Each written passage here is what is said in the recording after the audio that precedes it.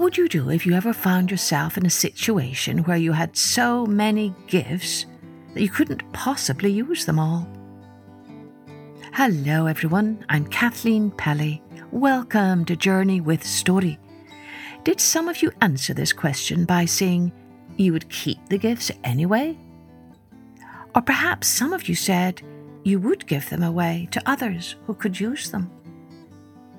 Well, today's tale is an old folk tale from Pakistan and India, retold by wonderful storyteller and author Aaron Shepard.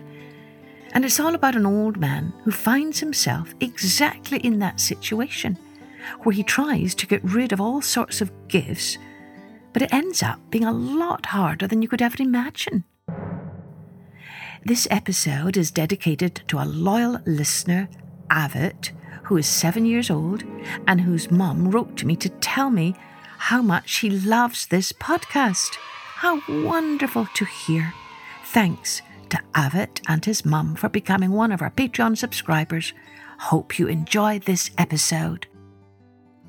Now, let's take a journey with The Gifts of the Grasscutter by Aaron Shepard.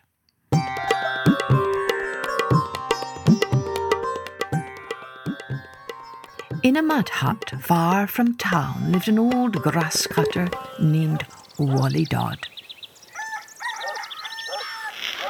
Every morning Wally Dodd cut and bundled tall wild grass.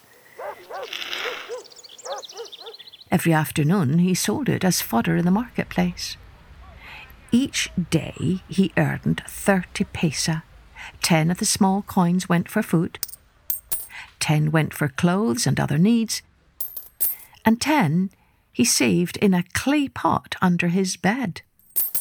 In this manner, Wally Dodd lived happily for many years. One evening, Wally Dodd dragged out the pot to see how much money it held.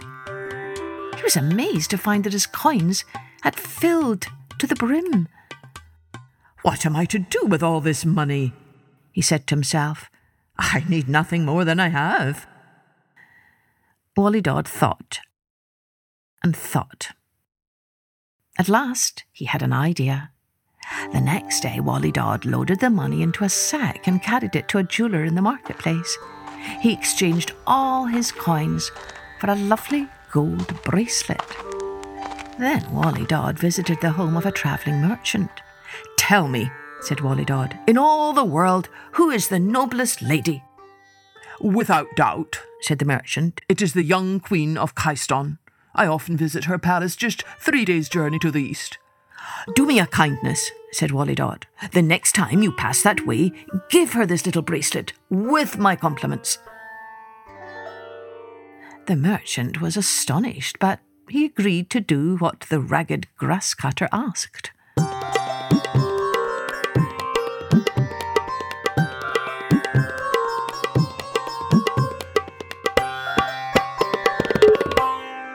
Soon after, the merchant found himself at the palace of the Queen of Kaiston. He presented the bracelet to her as a gift from Wally Dodd. "Oh, how lovely," she said, admiring the bracelet. "Your friend must accept a gift in return. My servants will load a camel with the finest silks." When the merchant arrived back home, he brought the silks to the hut of Wally Dodd. "Oh, no," said the grasscutter. "This is worse than before. What am I to do with such finery?" "Perhaps," said the merchant, "you could give it to someone else." Wally Dodd thought for a moment. "Tell me," he said, "in all the world, who is the noblest man?" "That is simple," said the merchant. "It is the young king of Nekabad. His palace, too, I often visit, just 3 days' journey to the west." "Then do me another kindness," begged Wally Dodd. "On your next trip there, give him these silks with my compliments." The merchant was amused, but he agreed.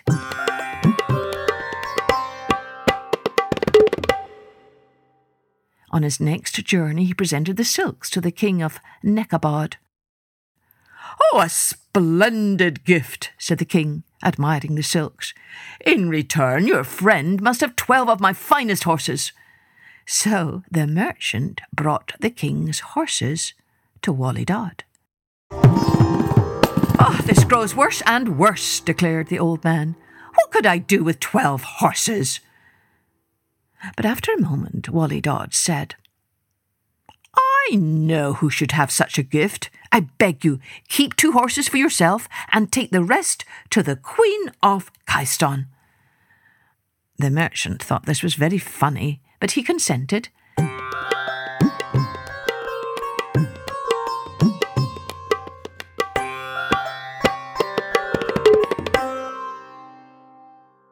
On his next visit to the Queen's palace, he gave her the horses.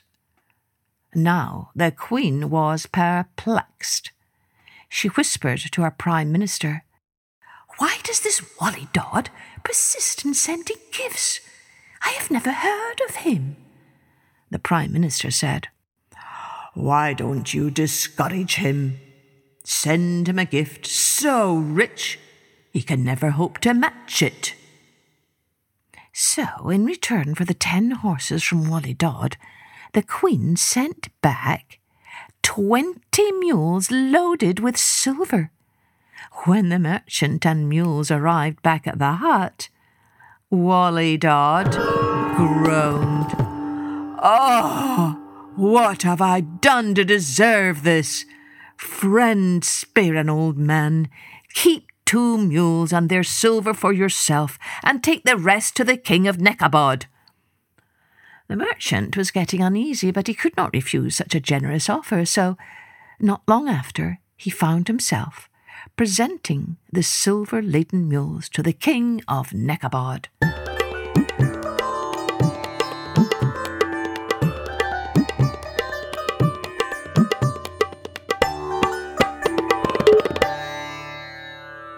The king, too, was perplexed and asked his Prime Minister for advice. "Well, perhaps this Wally Dodd seeks to prove himself your better," said the Prime Minister. "Why not send him a gift he can never surpass?" So the king sent back 20 camels with golden anklets, 20 horses with golden bridles and stirrups, 20 elephants with golden seats mounted on their backs, and 20 liveried servants to care for them all. When the merchant guided the servants and the animals to Wally Dodd's hut, the grasscutter was beside himself. "Ah, will bad fortune never end? Please do not stop for a minute. Keep for yourself 2 of each animal and take the rest to the Queen of Kyston." "How can I go to her again?" protested the merchant. But Wally Dodd pleaded so hard, the merchant consented to go just once more.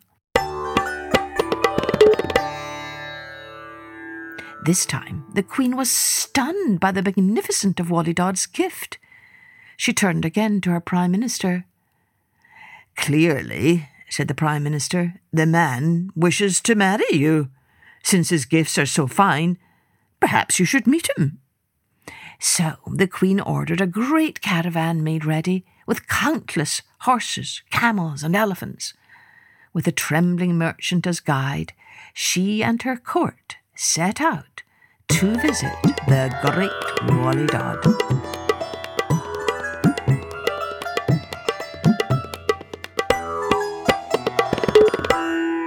On the 3rd day, the caravan made camp, and the Queen sent the merchant ahead to tell Wally Dodd of her coming. When Wally Dodd heard the merchant's news, his head sank to his hands. "Oh, no," he moaned. "Now I will be paid for all my foolishness. I have brought shame on myself, on you, and on the Queen. What are we to do?" "I fear we can do nothing," said the merchant, and he headed back to the caravan. The next morning Wally Dodd rose before dawn. "Goodbye, old hut," he said. "I will never see you again." The old grass cutter started down the road, but he had not gone far when he heard a voice. "Where you going, Wally Dod? He turned and saw 2 radiant ladies. He knew at once they were Peris from Paradise. Peris are similar to what we might call an angel. Wally Dod sank to his knees and cried, "I am a stupid old man. Let me go my way. I cannot face my shame." "No shame can come to such as you," said one of the Peris. "Though your clothes are poor, in your heart you are a king." The Peri touched him on the shoulder, and to his amazement he saw his rags turn into fine clothes. A jewelled turban sat on his head. The rusty sickle at his waist was now a gleaming scimitar. "Return, Wally Dod," said the other Peri. "All is as it should be." Wally Dod looked behind him where his hut had stood. A splendid palace sparkled in the rising sun. In shock, he turned to the Peris, but they had vanished. Wally Dod hurried back along the road. As he entered the palace, the guards gave a salute. Servants bowed to him, then rushed here and there, preparing for the visitors. Wally Dod wandered through countless rooms, gaping at riches beyond his imagining, and suddenly 3 servants ran up. "A caravan from the east," announced the first. "No," said the second. "A caravan from the west." "No," said the third. "Caravans from both east and west." The bewildered Wally Dod rushed outside to see 2 caravans halt before the palace. Coming from the east was a queen in a jewelled litter. Coming from the west was a king on a fine horse. Wally Dod hurried to the queen. "My dear Wally Dod, we meet at last," said the Queen of Kyston. "But who is that magnificent king?" "I believe it is the King of Nekabod, Your Majesty," said Wally Dod. "Please excuse me for a moment." He rushed over to the king. "My dear Wally Dod, I had to meet the giver of such fine gifts," said the King of Nekabod. "But who is that splendid queen?" "The Queen of Kyston, Your Majesty," said Wally Dod with a smile. "Please come and meet her." So the King of Nekabod met the Queen of Kyston, and the 2 fell instantly in love. A few days later, their marriage took place in the palace of Wally Dod. And the celebration went on for many days.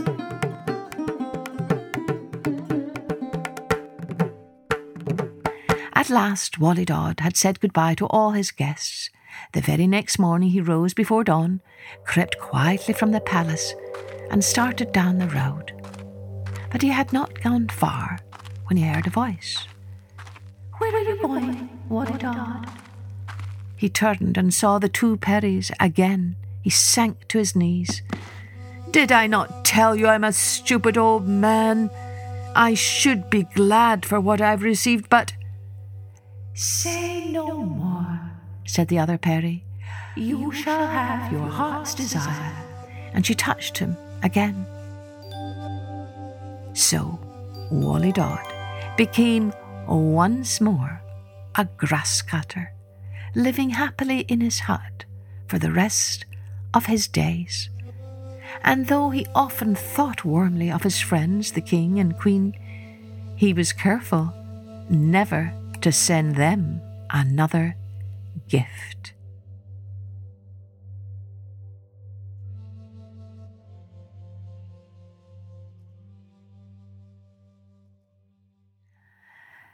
Well, do you see how I mean about how hard it was for Wally Dod to get rid of his gifts? It made for a very funny story, though, didn't it? What do you think the story's souvenir is?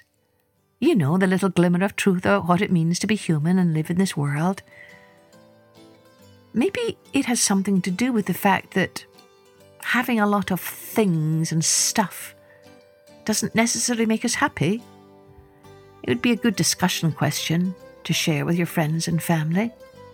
Thanks again to Avit for becoming a Patreon subscriber. And if you haven't already done so, you can check out our Patreon options at www.journeywithstory.com. And of course, Please do continue to rate, review, and share this podcast with others. Cheerio then. Join me next time for Journey with Story.